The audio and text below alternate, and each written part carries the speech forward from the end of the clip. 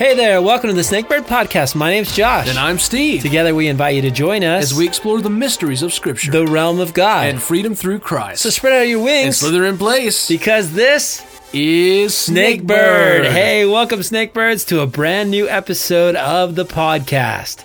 It's a Christmas miracle and a Christmas profile as we bring you part 2 of Zechariah, Anna, and Simeon. That's right, guys. We're already in progress, so come along as we jump into the rest of the story with these characters. So our next character shows up in the next chapter, Luke chapter 2, and this is Simeon, isn't it, Josh? Yes. Ageless Simeon. Ageless Simeon. Yeah, I'll explain that as we go. Okay, something to look forward to. Well, it's, like I said, chapter 2, so the first 21 verses are about the angel talking to the shepherds, Mary and Joseph and whatnot. So in my study corner, Josh, I jumped to verse 22. Okay, I was going to say. That's exactly where I start. Our study corners were very similar this go-around. Yeah, and it's kind of funny because, like, if we were filming a TV show, all that would be A plot, and then we're getting the B story right here. Yeah, exactly. Yeah, we're like, okay, we know that. Well, it's kind of like everybody already knows the story, so we're going to do a prequel or something. It's kind of one of those situations. Yeah. So we see that Joseph and Mary are following the Jewish custom of bringing Jesus as the firstborn to be consecrated to the Lord and to make sacrifices, aren't they, Josh? Yes. Yeah, this is something in the Old Testament where essentially you were supposed to do this for your firstborn. And it was showing God that you trusted him and that you're dedicating him. And you were supposed to do this 40 days after he was born. And so they're coming to say, hey, we acknowledge that he is our firstborn, but he's also going to be dedicated to God, which is so awesome because it's Jesus. Yeah. And even the prescription shows that they could do it with a lamb or a pair of doves or even 2 turtle doves or young pigeons, depending on what translation that you read it in. And I feel like it says young pigeons because that prescription was meant for the poorest of the poor that wouldn't be able to afford a lamb. Lowly.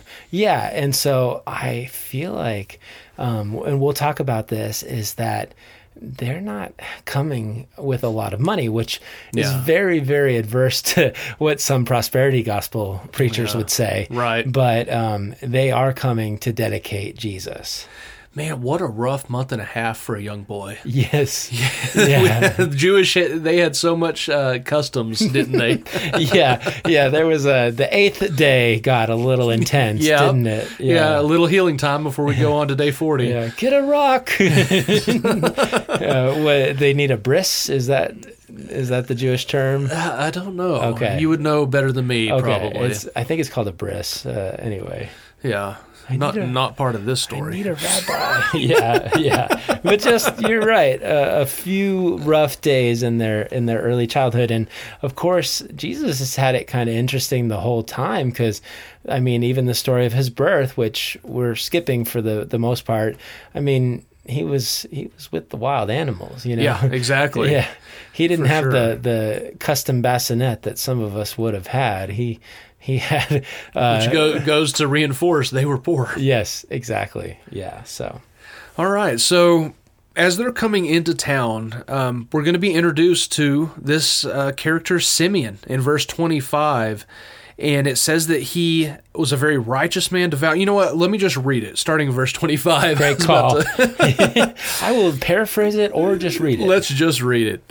Now there was a man in Jerusalem called Simeon, who was righteous and devout. He was waiting for the consolation of Israel, and the Holy Spirit was on him. It had been revealed to him by the Holy Spirit that he would not die before he had seen the Lord's Messiah.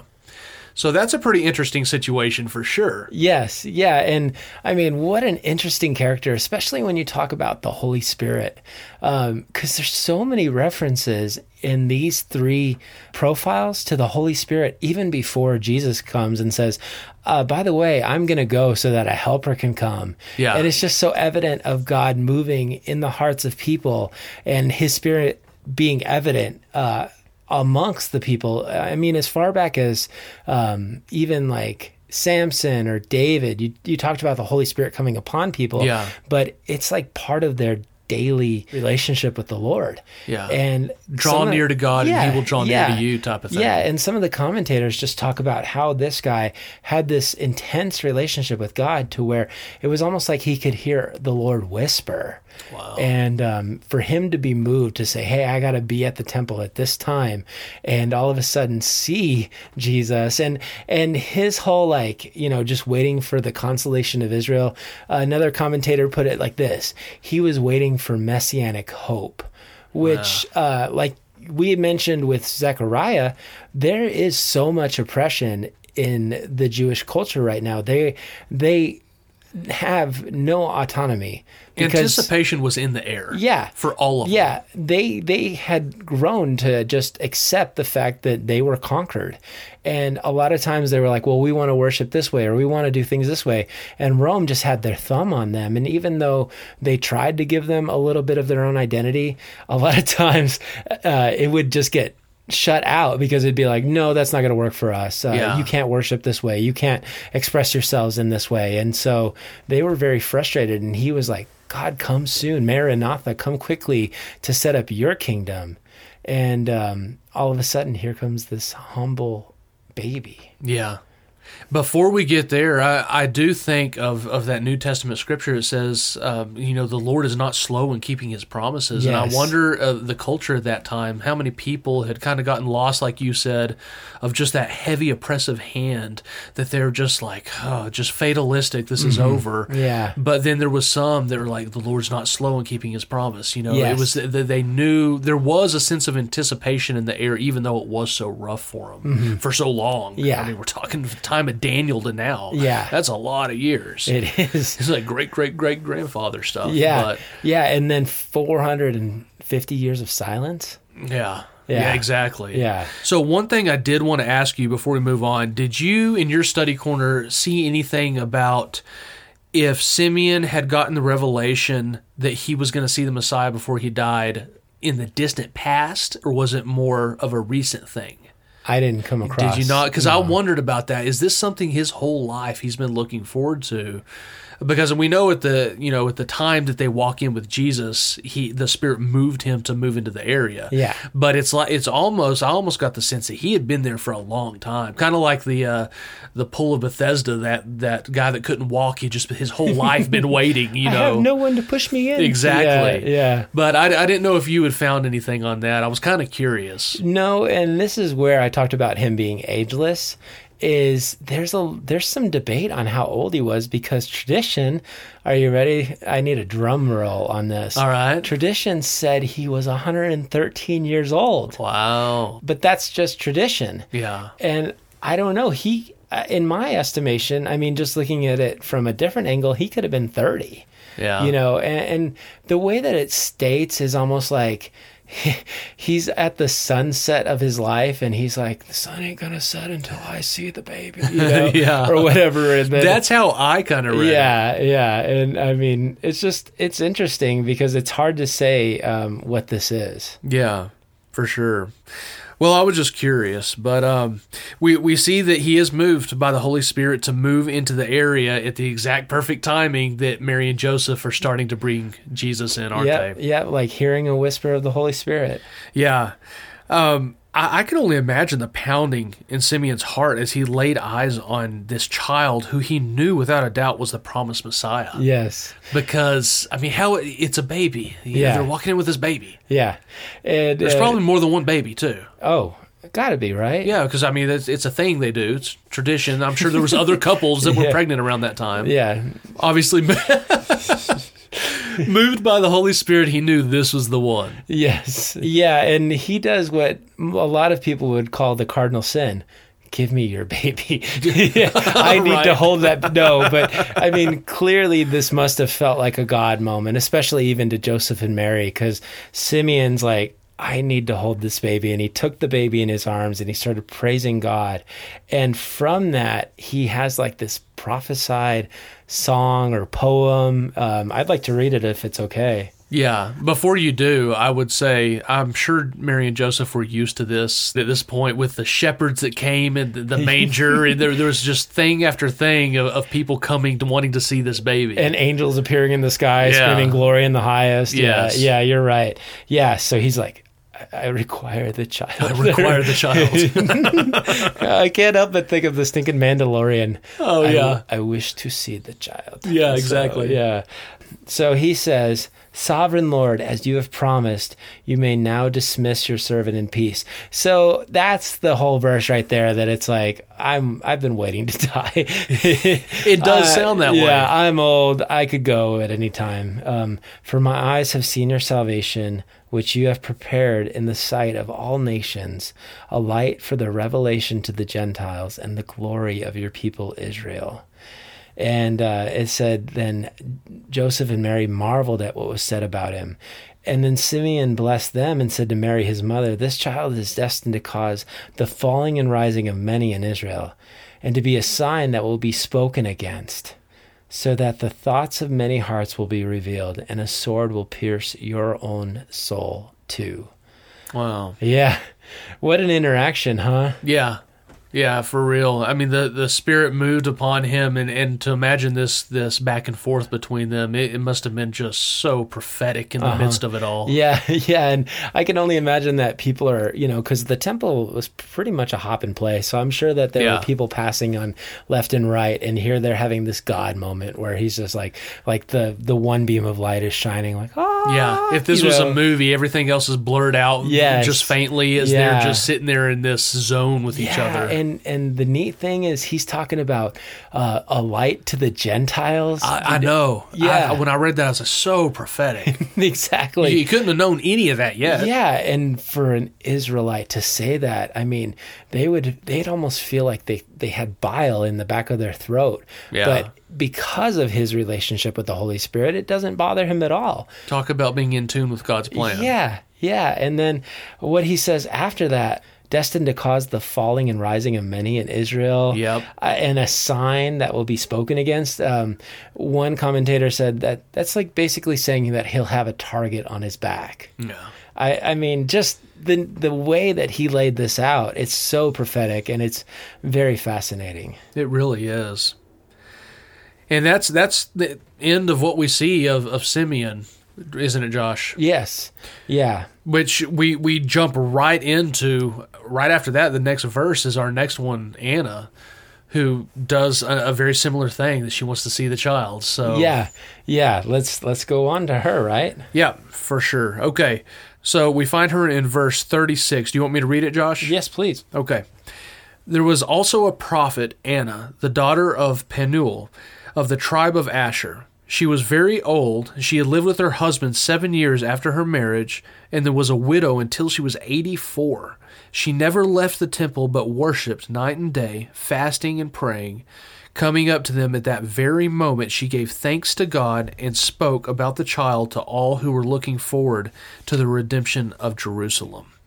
So yet another person, just one after another. There's two here, but right after Simeon, just with more prophecy. Yes, and it's interesting because between Zechariah and Simeon and Anna, let it go.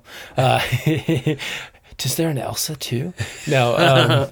The text gets shorter and shorter, and so we don't have a lot about her, but what is said about her is very revelatory, because it's fascinating, like just hearing where she's from, and then hearing her story about her marriage and all those things. So I think we need to unpack that. Yeah, so I mean, it was yet another spiritual knowing at the mere presence of Jesus. Even though he was just a baby, God's Spirit was so very active around those who had eyes to see and ears to hear at this point. Mm-hmm.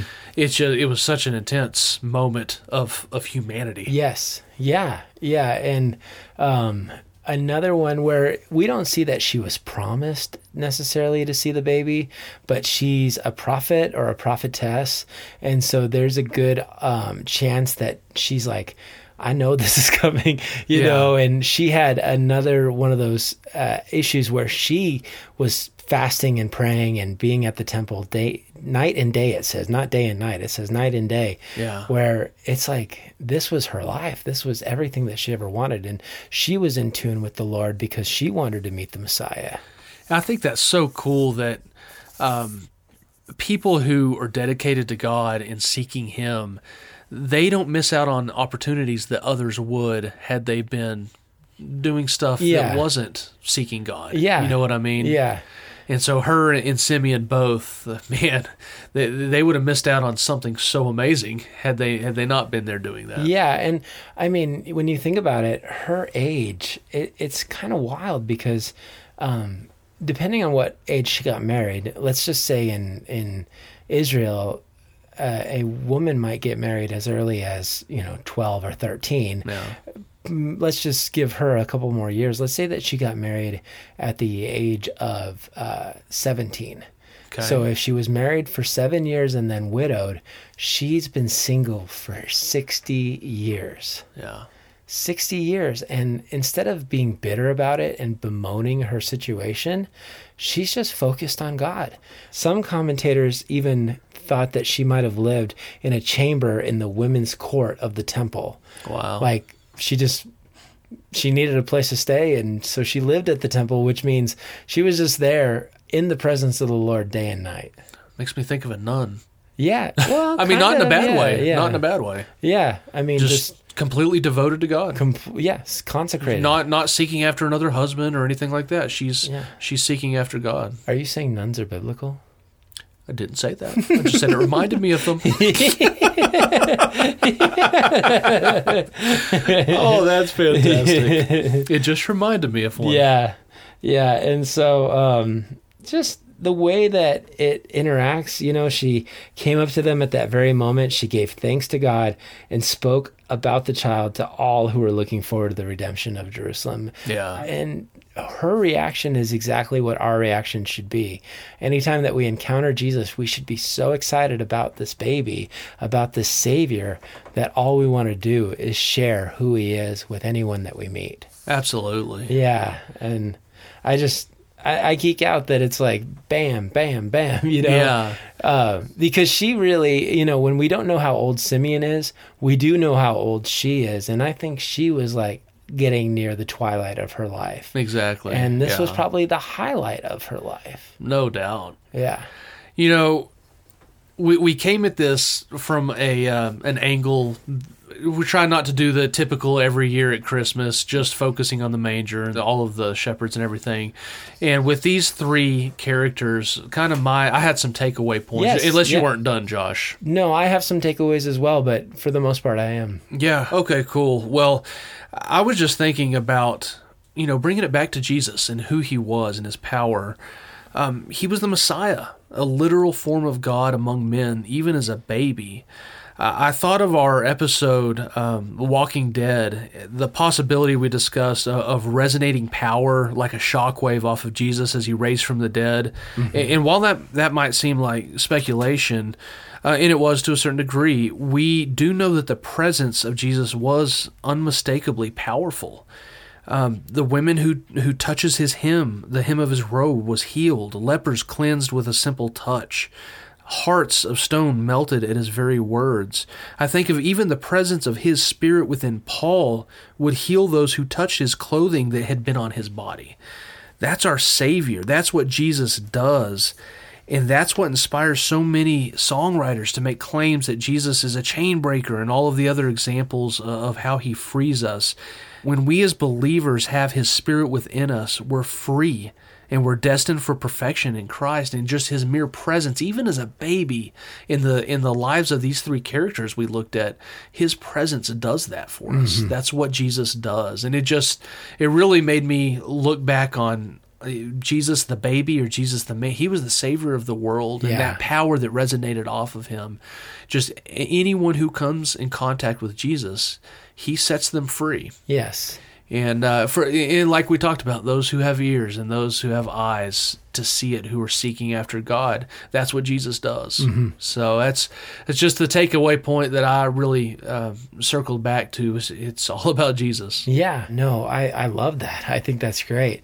So I had to circle back first and foremost for me to Zechariah, because I thought about him in encountering Gabriel and how he's like, I'm old. And then I like how you're like, but I'm Gabriel. Yeah, right. And so for me, the first and foremost is that we would believe, that God can do what he says he can do, and not question it and not have doubt. And I mean, I feel like for Zechariah, there is that point of like, well, maybe God wants to do it, but I don't know if he wants to do it for me, because I've heard so many people say that. And I'm like, God, I never want to doubt you or limit you through my doubt, and I saw something where the Lord rewards faith, but he judges doubt.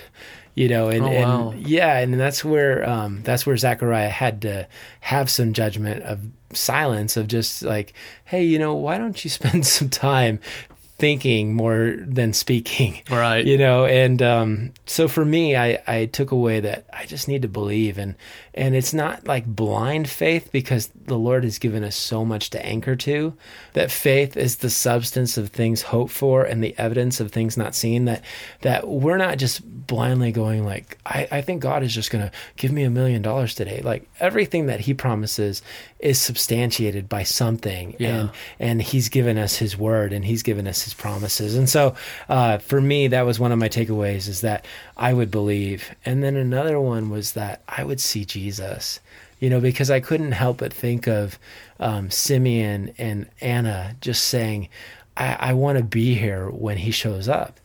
And the neat thing is now we live in the age of the New Testament where we have a Bible either available at our fingertips through just having the printed word or through an electronic version, and Jesus is always showing up. It's really just a matter of us saying, do we want to see him today?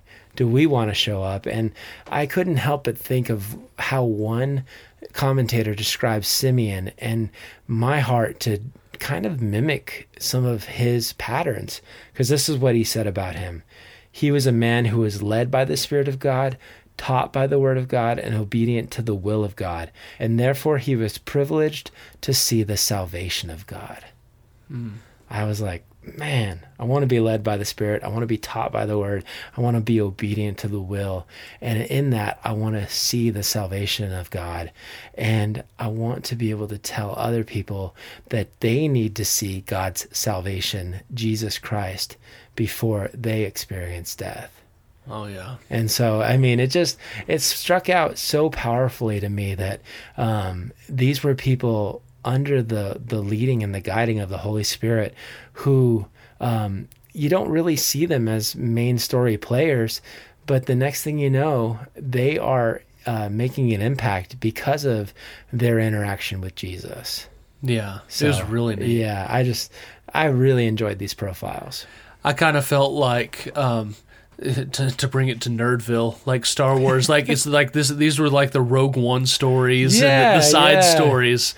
It was really neat. I loved coming at it from these angles. Exactly as you said that, I couldn't help but think of Rogue One as I wrote some of my notes, because as he was moved by the Spirit, as Simeon was moved by the Spirit to go intercept Joseph and Mary, I couldn't help but think of, I'm one with the Spirit is in me. I'm one with the Spirit is in me. And I can't think of the character's name, but he's like, I am one with the Force is in me, or whatever. The one with the cane? Yeah, the blind guy who's played by the fantastic actor Donnie Yen. I didn't know his name, but I know what you're talking about. Cherith something. Anyway, I just watched. That's hilarious. We both went to Rogue One. Dude, I'm like sitting there. I'm like, Lord, I need salvation, because I'm thinking of Star Wars right now, But it's so cool. Just again, become all things to all men. Yeah. Hey, we made a connection there. Exactly. And it got me somewhere spiritually. By golly, it preached. Yeah.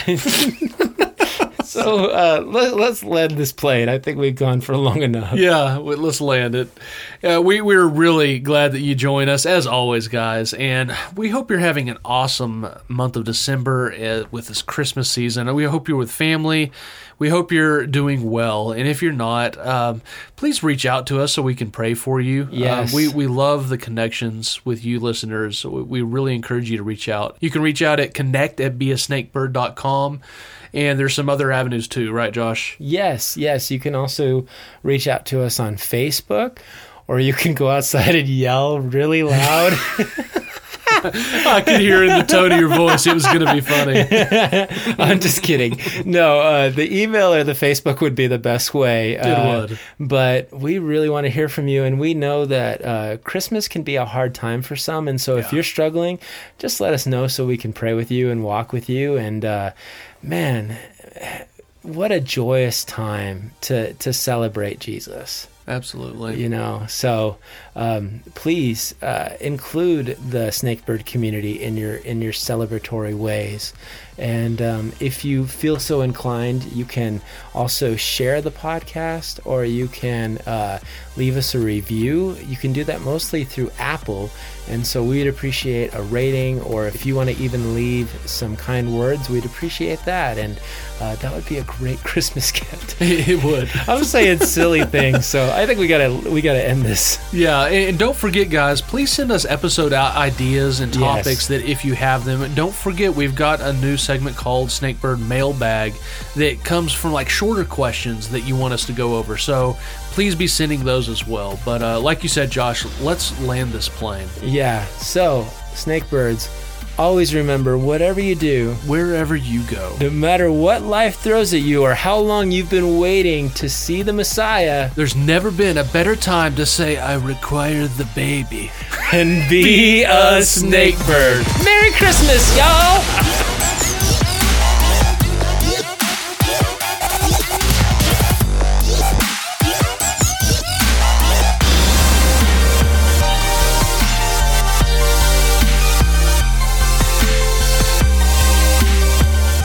He's been struck with a silent treatment for 9 months straight. Yeah. Is what we're going to see. Which is wild because he can't talk, but yet they still have a baby. Yeah. That's great. He got some riding down. Yeah. Okay, I better not. Yeah. Better. Well, it sounded like I said riding. Yeah. He got his riding pad out. No.